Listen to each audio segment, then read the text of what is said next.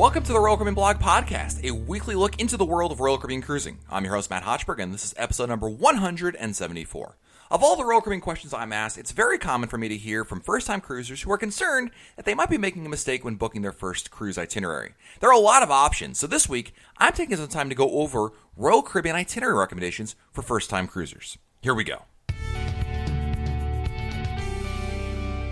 If there's a fear about taking a Royal Caribbean cruise, whether you're a first-timer or taking your 500th cruise, it's that you're doing the wrong thing, right? It's probably one of the most common concerns that I run across, and it's probably why a lot of times if you go to RoyalCaribbeanBlog.com and you read the comments, or maybe you listen to this podcast, or you hang out with us on Periscope, you may start to notice a lot of questions being repeated. And it's not because people can't read or don't listen, it's because they're concerned. They generally want to make sure they're not making a mistake, and that's certainly a very natural instinct, right? For no matter what you're doing, if you're going to have your car repaired, you're going to the dentist, or whatever you're doing in your day-to-day life, you want to make sure you're not making mistakes. And when it comes to taking a Royal Caribbean cruise, a lot of people have that fear as well, especially people that are either first-time cruisers or even just new to Royal Caribbean. And so this week, I wanted to talk about itinerary recommendations for first-time cruisers. Now, let me start off by saying there is probably no mistake you really can make in terms of itineraries. The only itineraries I might ever say, you know what, this is probably not a good idea for a first-timer, might be like something like a transatlantic or an itinerary that's really port-intensive, but even then, I'm not even sure I would go that far. Certainly, you might want to sway somebody one way or the other, but the good thing to realize is you really can't go wrong with itinerary recommendations. I mean, Royal Caribbean offers a lot of different itineraries. I mean, they have a number of ships that go to destinations in the Caribbean, Europe, Alaska, Asia, Australia, and really everywhere else in between. So there are a lot of cruises to choose from, and I really think you'd be hard-pressed to make a quote-unquote mistake. So when we talk about this, though, here are some guidelines to consider. First of all, the ships. Obviously, there's a number of ships in the fleet, and regardless of which ship you pick, they each offer something different and interesting. And depending on what you're looking for, that can dictate a lot of what would be a good ship for you, okay? There's a lot of different great ships out there. This is probably one of the most hotly debated topic. What is the best ship for a first-timer? I'm going to give you two answers. I'm going to give you my answer, I'm going to give you the other answer. The other answer I'm going to start out with first is there is no wrong answer. All the ships are wonderful. I would not hesitate to recommend any of them to anybody. They're all wonderful for different reasons. Certainly, you need to understand what you're looking for in your cruise. So certainly, if you're looking for a ship that is going to offer you the latest and greatest in the flow riders and the skydiving simulators and bumper cars, well, certainly a Radiance class ship is probably not what you're looking for your first cruise. But if you're fairly open to it, or you're indifferent to what the ship offers, and you're more interested in the destinations, or you're just interested in getting your feet wet, obviously the ship selection has less to do with it. A couple things to keep in mind about ships in general, and this is a generalization, so it's not always going to fly, but it's 9 out of 10 times this will be true. Generally speaking, the newer the ship, the more expensive it'll be relative to the other ships in the fleet. The way that it works is when Royal Caribbean builds a new ship, say, let's talk about Harmony of the Seas as an example, because as of the recording of this podcast, it is the newest cruise ship in the fleet.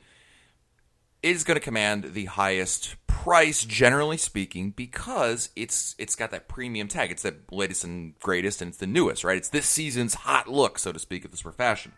Versus the Voyager-class ships or the Freedom-class ships, which have been around the block for a little bit. Nothing wrong with them by any means, but they're going to be less expensive. So if you're looking at price, certainly you can get a great value out of the Voyager-class ships, even the Radiance-class ships, the Freedom-class ships to some extent as well. I mean, it really depends what you're looking for. But when I talk to people who are brand new to cruising and you say, Matt, I want to have a recommendation for what ship is good for me, I generally recommend Royal Caribbean's Oasis and Quantum-class ships because I think they are perfect first-timers. Now, again, before you're throwing your phones across the room or yelling at your car and just getting all upset about this, there is absolutely nothing wrong with a first-timer taking a cruise on a Voyager-class ship, a Radiance-class ship, a Vision-class ship, any of those. But the reason why I recommend, in general, Oasis and Quantum-class ships for first-timers is simply because I think first-timers have certain expectations, certain ideas of what a cruise can be based on what they've seen in the media, what they've heard from friends, maybe what they've even read on a website like RoyalCaribbeanBlog.com. Certainly, they have these preconceived notions, right or wrong, but those ships, the Oasis and Quantum-class ships, are going to match up the best with them because they have Royal Caribbean's latest and greatest. They go to great destinations, and they are really well-suited for new cruisers because they have been designed with new cruisers in mind because this is really where the industry is going. So when you're talking about the Oasis and Quantum class ships, these are ships that have come out in the last 5 to a little less than 10 years. Oasis of the Seas is not quite 10 years old yet, but isn't that weird? If you're not new to cruising, you're thinking, oh my gosh, we're coming up on 10 years on Oasis. That's just crazy. Anyway, sorry, that's a side tangent there. But I'm telling you that Oasis and Quantum class, if you want a recommendation for a first-timer ship, I would definitely recommend that one. Now, in terms of itinerary, there's a lot to consider, and depending on where you live and where you're looking to go, that may dictate also going back to what ship is available to you. I mean, if you're saying, hey, Matt, I'm a first-time cruiser, and I'm going out of Sydney, Australia, well, you're going to be slightly more limited in terms of options. That being said, there's great itineraries all over the place. I mean, you've got, the Mediterranean, you've got Bahamas cruises, you've got Western Caribbean, you've got Canada cruises. There's a lot to consider. Now, what I like to recommend for first-timers is an itinerary that has a fairly good mix of sea days versus port days. The reason why I say that is because if you do too heavy on one or the other, you're going to, I think, skew your expectations and also your experience. Having a good mix of sea days and port days allows you to really experience it all. As a first-time cruiser, I think one of the big concerns is getting your feet wet, right? Understanding what cruising is. Certainly you have an idea of it. Maybe you're listening to this podcast and you're kind of getting an idea of what to expect. But, it's kind of a different scenario because you're not exactly sure what it's all about. You can only read and understand and listen so much, but you got to experience it for yourself. So generally speaking, I try to avoid recommending first-timers do a Southern Caribbean cruise or even some Mediterranean cruises just because there's so many ports involved. There's nothing wrong with having port days, but on a 7-night cruise or something like that, you should have 3 and 4, right? 3 port days, 4 sea days, or vice versa, whatever the case may be. But I think that for a first-timer, picking an itinerary that mixes in an even amount of sea days and port days is a good idea because they'll give you ample opportunity to explore the ship as well as the wonderful places you'll be visiting. Now, that brings, of course, to cruise length. What's the proper time? The most common mistake I think people make when picking their first cruise is, I'm going on a cruise. I've never been on one before. I will pick the shortest cruise possible because that will give me, the least resistance, right? If I hate it, I can get off the ship pretty quickly. That logic should make sense, but it actually doesn't make sense. It's actually a bad idea. And the reason, I'll get into that, but I actually recommend taking a cruise about 5 to 7 night sailings because the reality is those 3 and 4 night sailings are just too short. I mean, this is coming from obviously from a seasoned cruiser, but by going with a slightly longer cruise, you'll have the opportunity to really explore the ship and enjoy the experience. Shorter cruises go by so quickly, and for someone who's brand new to cruising, it doesn't provide nearly enough opportunity and time, really, on board the ship or on shore for that matter, to really get a sense of it all. You're going to be, just as you're figuring it all out, you're getting off the ship. And whether you love it or hate it, it's going to be a bad experience. So, for that reason, I feel like a longer cruise is a better. Now, when I say longer, I'm just saying 5 to 7 nights. I'm not saying you have to do a 14-night cruise. I think, you can do that as well. But 5 to 7 nights is that sweet spot. It is what I always recommend. And the reality of it also is that it's going to maximize your vacation time for the week because, if you're going to take 4 days off for the week anyway, why not just take another extra day and make a 7-night cruise out of it? It's going to be a better value anyway. And the other thing to keep in mind is that Royal Caribbean ships are designed to be destinations in and of themselves rather than just a floating hotel room. They're not a floating hotel. I mean, they are, but they aren't. There's so much more to it, and you're going to want to have enough time to experience it all. So when you're talking about a cruise that's 5 to 7 nights, that'll give you enough time to see a lot of it, and it'll also give you a much better value for your dollar because you will have felt like, okay, I had enough time on board to really experience it all. Those 3 and 4 nighters, they just go by so quickly. So I really hesitate to ever recommend them for first timers. I know it seems like it's the most natural answer, but in fact, it's actually probably one of the biggest mistakes first time cruisers make. So avoid those short sailings. Go for those 5 to 7 nights to be the best thing to do. Now, in terms of picking the right sailing, well, like I said earlier, any itinerary that has a good mix of port calls and sea days will give first-time cruisers a good sense of what a cruise is like. So what you really want to avoid are itineraries that have a lot of port days or a lot of sea days. So, transatlantic's probably not a good idea for a first-time cruiser. Southern Caribbean, probably not a good idea for a first-time cruiser. Some Mediterranean itineraries as well. I mean, you want to have a mix. That's all I'm saying. More than 1 day of port days, more than 1 day of sea days. You want to get a chance to understand what that offers. Now, for those of us here in the United States or anyone who can travel to the United States, I generally recommend an Eastern or Western Caribbean sailing that includes a stop at either Royal Caribbean's private destination of Labadee or Coco Cay. Now, these are, if you're unaware of these, the Labadee and Coco Cay are Royal Caribbean's little, I don't want to say private islands because Labadee is actually not an island, it's a peninsula, but never mind that.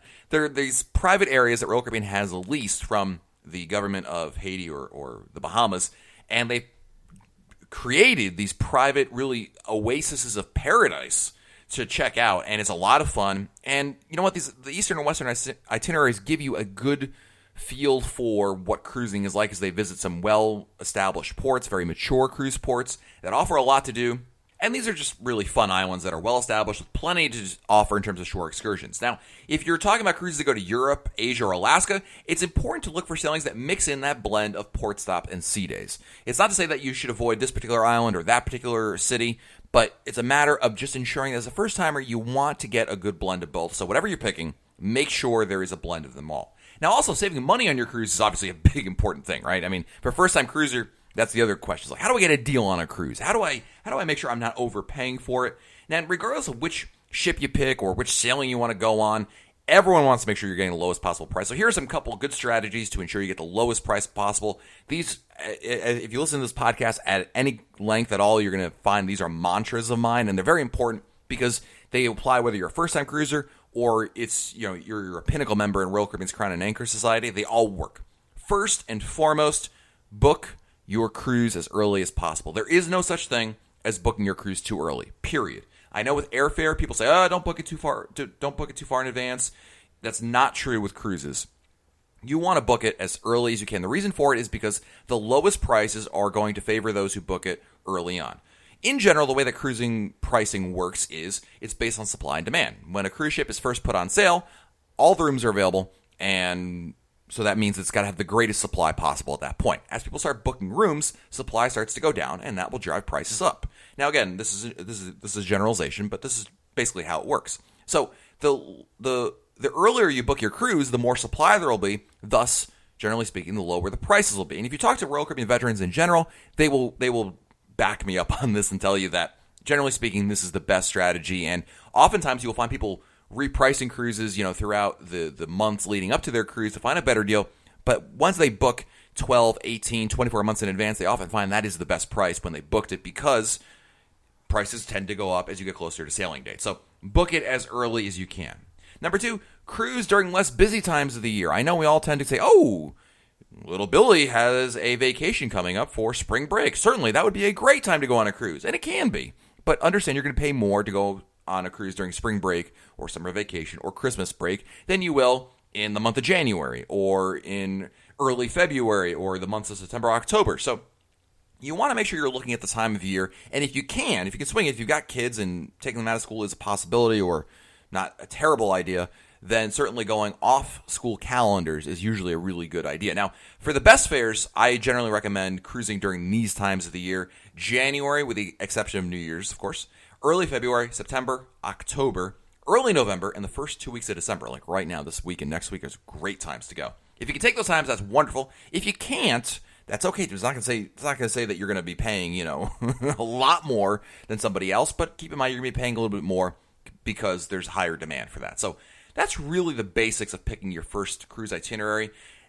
I guess in closing, what you want to keep in mind is, number 1, you really can't make a mistake. The only mistake I could really say, and even then I would say, it's not a terrible idea, it's just not an optimal idea. Transatlantic is probably the one thing I would avoid. Pick an itinerary that favors a blend of port days and sea days, and pick a ship that's right for you, keeping in mind what you are looking for on the ship. Are you looking for you just want to go hang out by the pool all day and swim and sunbathe? Or are you looking for those wow moments on board? Are you looking for a North Star? Are you looking for bumper cars? Are you looking for ice skating rinks? Are you looking for aqua theaters and Central Park and those kind of features? Make sure you're honest with yourself what you're looking for. And if you're not sure, that's okay too. If you're saying, man, I really don't know. I'm kind of new to this. I don't know how important those things are. That's okay too. Keeping in mind then my recommendations earlier to go with an Oasis or Quantum class ship to start off with, and then going from there. As just to share a personal story, my first cruise was on Explorer of the Seas. Now, granted, this was going back a little bit before the Oasis or Quantum class existed, but I went on that ship. It was a wonderful ship, and we could line up a ton of people who would swear by their first cruise was on a Sovereign class ship or a Radiance or a Vision class ship, and they'll tell you it's wonderful. There's nothing wrong with taking those, and they're absolutely right. I think it's just understanding what your expectations are, what you're looking for in the cruise, and when all else fails, just picking something that, going with maybe the recommendations I made here. And as well, the other thing we probably should mention, and I apologize for not mentioning it earlier because it is important, use a travel agent. As a first-time cruiser, I know you have a lot of questions, and that's what I'm here for, but I can only answer so many of them. But nonetheless, you should have someone in your corner, so to speak, to help you all along the process. Not to say you can't email me and come on Periscope or on Facebook and ask me these questions. I love answering them, in fact. But having a travel agent there to also assist you makes a huge difference. And a good travel agent should cost you nothing extra because the Royal Caribbean is paying them, not you. And you only stand to benefit from that level of expertise and service. So a travel agent is probably that X factor that we should probably very, very much highlight as something a first-time cruiser should consider when picking the first Royal Caribbean itinerary for them. No Royal Caribbean blog episode is complete without sharing your feedback, and so we have plenty of great emails to read. And this week's episode is being brought to you by, well, you. You can learn how you can support the show and become a member of the Royal Caribbean Blog Insiders, where you'll have access to exclusive content, rewards, events, and products such as t-shirts, priority listener email access, early access to each podcast episode, bonus podcast episodes, and a whole lot more. It's completely optional and a great way to support the show, starting for as little as $1 per month. For more information, visit RoyalCaribbeanBlog.com/support. And naturally, so many of you have been wonderful supporters of the Royal Caribbean Blog Insiders for a while now, and thank you so much for your support. It really means a lot. It really goes a long way to helping the blog. And speaking of you, let's start answering those emails. And our first email this week comes to us from Tom, who writes, "Hi, Matt. I live in Sydney, Australia, and have enjoyed listening to your podcast for a number of years. I've been on Royal Cruises, most on Voyager of the Seas. We have planned a short 5-night cruise on the Ovation of the Seas in January 2017. We're traveling with another family, and both of us have teenage boys of the same age. I've been online and booked both the iFly sessions and the Pixel Show in 270 for all of us. My question is about North Star. The North Star is not online to book, so I wondered, how do you book a ride on it? Also, I heard that it only operates when the ship is docked and does not hang over the side of the ship. Is this true? If not, when does it operate, and is it worthwhile? Once again, thanks for the informative podcast, and happy cruising." Great questions, Tom. North Star is that observational pod that is on the Quantum class ships. Basically, it's kind of like a small London Eye type area. It's a little capsule that can accommodate somewhere in the ballpark of like 12, 14 people. You're standing. There's no sitting. You're just standing around. And the arm lifts off the ship. The pod is attached to the end of the arm. It goes up in the air. And like I said, it brings you up about 300 feet in the air. It's wonderful. It gives you amazing views. I don't care where you are. You can be anywhere in the world, even the most boring places. You will see a fantastic view of that area. So it's really, really nice. Now, you want to be able to book it online. I'm kind of surprised, Tom, you can't book it. There's two possibilities. One is that it's all booked up and there's nothing available. I kind of doubt that. Two is that the way that they're operating North Star on Ovation is slightly different than where they've been operating North Star here on Anthem of the Seas back in the States. I can't speak to Royal Caribbean's operational procedures and why there's a difference or there isn't a difference, but here's a couple things to keep in mind. Number one, regardless if you have a reservation or not, North Star will always allow folks to line up and go on a first-come, first-served basis. Keep in mind, people that have reservations will be allowed access first. That being said, if you want to experience North Star, the best thing you can do is show up to it anytime it's about to open. So let's say you look in the cruise compass and it says, oh, it's going to be operational from 9 a.m. to 1:30 p.m. I'm just making up times, okay? What you should do is plan on getting to North Star around 8:45 a.m. Be like one of the first people in line. You'll have no problems. What you want to avoid is showing up, it's from 9 to 1:30. Okay, I'm going to roll in at 11:30 and just, there should be no line, right? No, there's going to be a line there and you're going to wait a while for it. So the key is to time it that way. The other good time to experience North Star is either when you're in port or during dining times, like during dinner after like 4:30. People start to head back to their rooms to get ready for dinner, and that often opens up a lot of public areas. This is true not only of the North Star, but also the Flow Rider and some other popular areas of the ship which have limited capacity. So that's kind of your basics of it. So I know you wanted to book something online, and if you can't, if it's still not there, Tom, don't worry.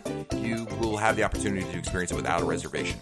Now, you mentioned that it only operates when the ship is docked and does not hang over the side of the ship. Is this true? I can't speak for Ovation. I know that on Anthem of the Seas, they do it while at sea or while in port. When in port, you're right. They cannot go over the side of the ship. So basically, the North Star goes up. You move a little bit, but not much laterally, right? When you're at sea, the North Star can move laterally over the side of the ship, so you get kind of a off-ship angle. You're actually over the ocean, not just the ship. That's been the policy I'm aware of, Tom, so that's kind of what I would expect there. Good questions. Thank you for sending us the email. Our next email comes to us from Tony, who writes, "Hi, Matt. I just heard your latest podcast, and one of the emails you answered was about the WOW bands on Harmony of the Seas. We were on Harmony of the Seas over the summer, and we were given WOW bands for free because we were staying in a junior suite. However, all the cabin doors on the Harmony use RFID, and can be opened with just a swipe of your SeaPass cards, so there's really no need for WOW bands. Because of this, please tell your listeners not to punch their SeaPass cards for hanging a lanyard, as the RFID chip could be damaged.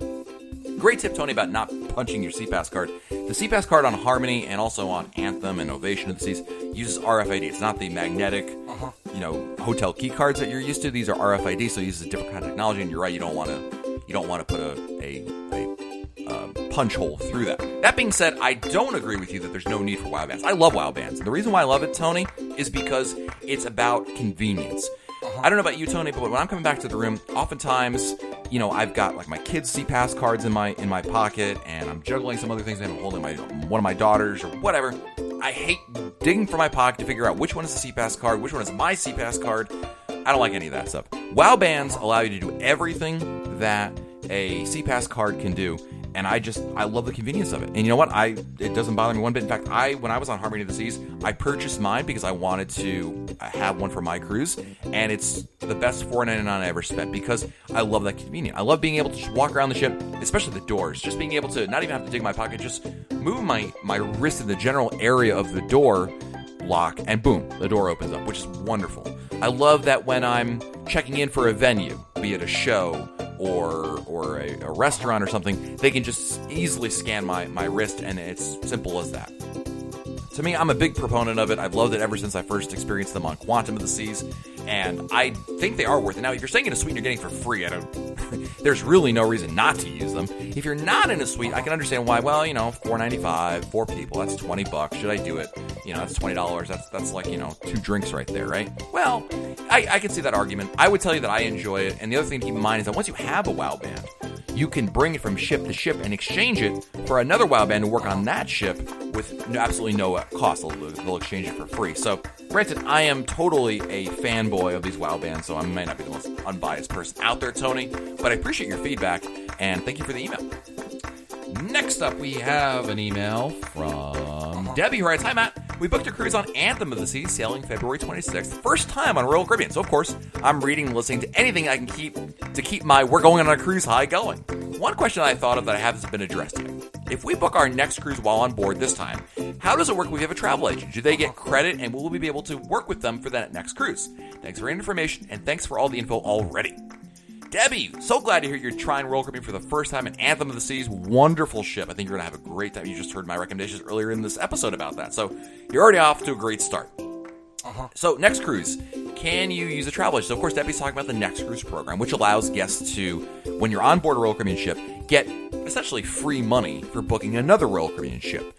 And that being said, can you work with a travel agent? Yes. In fact, if you booked the cruise you're on, so you're going on Anthem of the Seas, February 26th, and you book another cruise, whatever it happens to be, when you go to the Next Cruise office, automatically, whatever you book will be attributed back to that same travel agent you used for your February 26th cruise. If you didn't want that to happen, maybe you want to change travel agencies, or I don't know why, but whatever reason, just tell them at the Next Cruise office, hey, by the way, don't attribute it to the travel agent. Likewise, the other way around is, let's say you didn't use a travel agent, but you want to use one for the next one.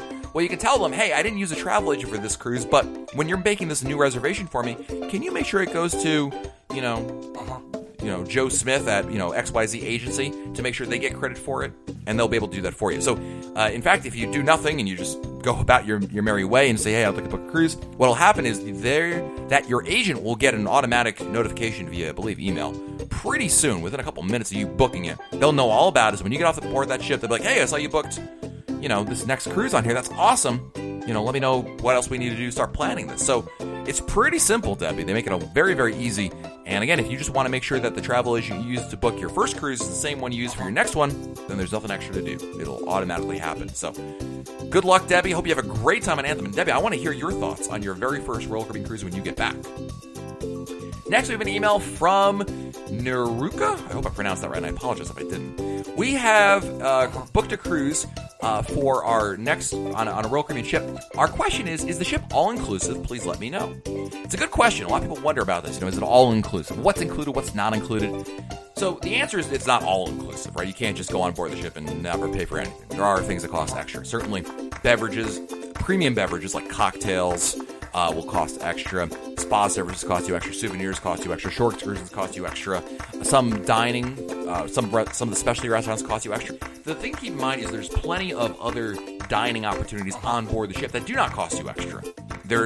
You can go on board the ship and never spend a dime and have plenty to eat, plenty to drink, non-alcoholic beverages, that is, and plenty of entertainment as well. The shows are almost all inclusive. There's very few that entertainment shows that are ever costing extra money, but there's plenty both. Now, some people say, oh, that's nickel and diming, Matt. I want it all to be included. I paid a lot of money for this cruise. I actually think it's different, and the reason why I disagree with that is, number one, there is no all-inclusive. There is no, it's all included, right? You're paying for it. The company, whether this is a cruise or a resort at a beach somewhere or wherever, the company figures out, okay, here's what most people are going to be spending. Here's what it's going to cost us to do our business. They figure out a cost for a quote-unquote all-inclusive, and they figure, that's what they're going to do. They're not going to run a business at a loss. They're going to figure out what's going to be for them. And that being said, if you go on a cruise and, I don't want to pay for experiences that I'm not going to use. I may use the drink package, but I might not go on shore excursions, or I might not, do certain things that cost extra. Like I might not go to the spa. So why pay for things that I'm not going to use? Because in reality, you are paying for it if it's included. And I'm using included in air quotes there. So I like the modularity. I like it that when I go on a cruise, I can pay for the 2 restaurants that I want, especially restaurants that I want to eat at, the drink package, and that's it. Versus somebody else who's going on a cruise, right? My good friend Billy, he might say, you know what, I don't want the drink package. I only want to invest in shore excursions that I'm going to do in every single port. Well, cool, good for Billy. That's what he's going to do there. And that allows you to craft the cruise vacation that you want. So I think that's actually powerful to be able to opt into these particular aspects of the cruise. Now, if you're trying to figure out what's included and what's not included, there's a lot of information on RoyalCaribbeanBlog.com about this. Certainly, you can kind of figure it out by going through the cruise planner. Keep in mind that while there are beverages, extra beverage packages you can buy, extra restaurants, you can book it, there is plenty of complimentary food and drink available to you. You don't have to do that if you don't want to. It's just an extra option that can save you money, but it all depends on how you cruise. So I hope that makes some sense there. And thank you for the email. All right, got time for another email or two. Our next email is from Phil, who writes, hey, Matt, Mike, and Len. Oh, wait, sorry, force of habit. I booked our first cruise on Royal Caribbean, and we leave on November 28th on Majesty. We live in Orlando, so it's a quick drive. Couple questions. Every time people unpack the dress code, they never address footwear for men. Living in Florida, I rarely wear shoes. I prefer a nice pair of Birkenstocks. Can I wear that with a nice pair of pants and button-down shirt, or do I need to bring shoes? Oh, Phil, we're going to go to the dress code question. Man, how much time do we have left in this podcast? Because I need about 20 minutes to discuss this. Here's the reality, Phil. My interpretation of the official rules is you're not allowed to wear sandals in the main dining room, although I think that's more for men, because obviously for women, there's a difference between flip-flops from Old Navy and obviously designer shoes that are open-toed, right? That being said, the dress code rules in general are rarely enforced. I mean, unless you're showing up with no shirt or a tank top or, some jeans that have a ton of holes in them, I don't think you're going to be denied going in there. It's only for dinner, don't forget. Personally, I don't wear flip-flops to the main dining room as a guy. I love wearing flip-flops. I live in Florida too, Phil, and it's very rare that I don't wear them. I say go for it, but personally, I'm just telling you what I do, and I'm not saying that I am the arbiter of what's right or wrong, Phil. Please, I'm not that important. But I wear regular, shoes to the main dining room, but totally up to you. Number 2, you talked about buying alcohol at port, and how will the ship hand it over to you when you're done? What if I bring a flask from home and with my own stuff in it? I enjoy a glass of scotch before bed on vacation. Don't care to pay for bar prices for it. Can I bring my own? Will they check? It's absolutely against the rules what you're talking about, Phil. It's prohibited to bring any alcohol on board the ship, with the exception of up to 2 bottles of wine on embarkation day. Now, can you get away with it? Maybe, but that's against the rules. It's essentially stealing, right? I mean, I know that we just talked about rules that are not enforced, like the main dining room rules.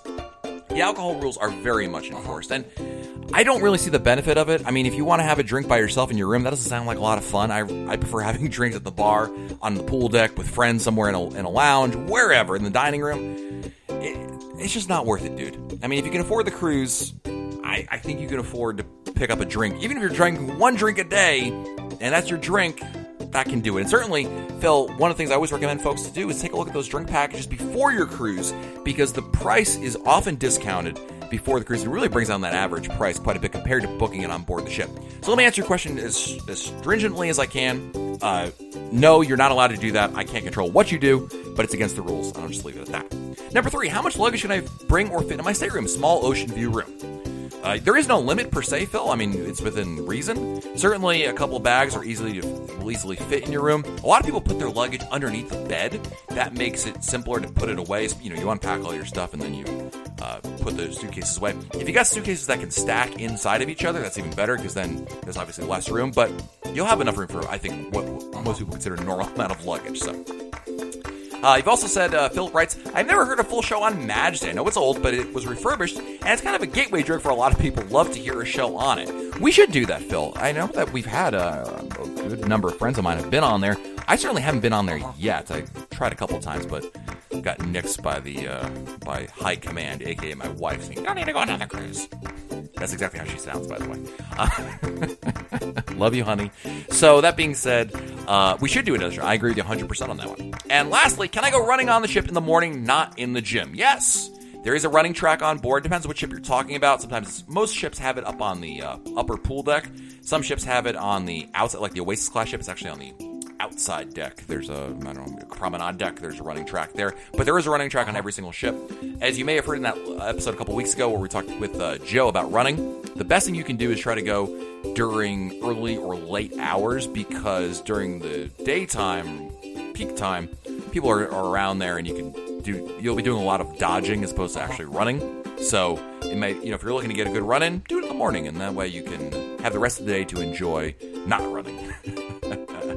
Phil writes, thanks for the show. I miss you on the old one for Disney World. I've literally had your voice on my ears for the better part of a decade now. That is crazy. Phil, thank you so much for the email. Love it. And I think we're going to wrap up this episode of the Royal Caribbean Blog podcast. Of course, if you want your email to be read here, I would love that. Send me an email, matt@royalcaribbeanblog.com, matt@royalcaribbeanblog.com. Whether you have a question, a comment, a thought, you totally disagree with me, or you agree with me. I love those too. Send me an email. I want to read about here. So, matt@royalcaribbeanblog.com.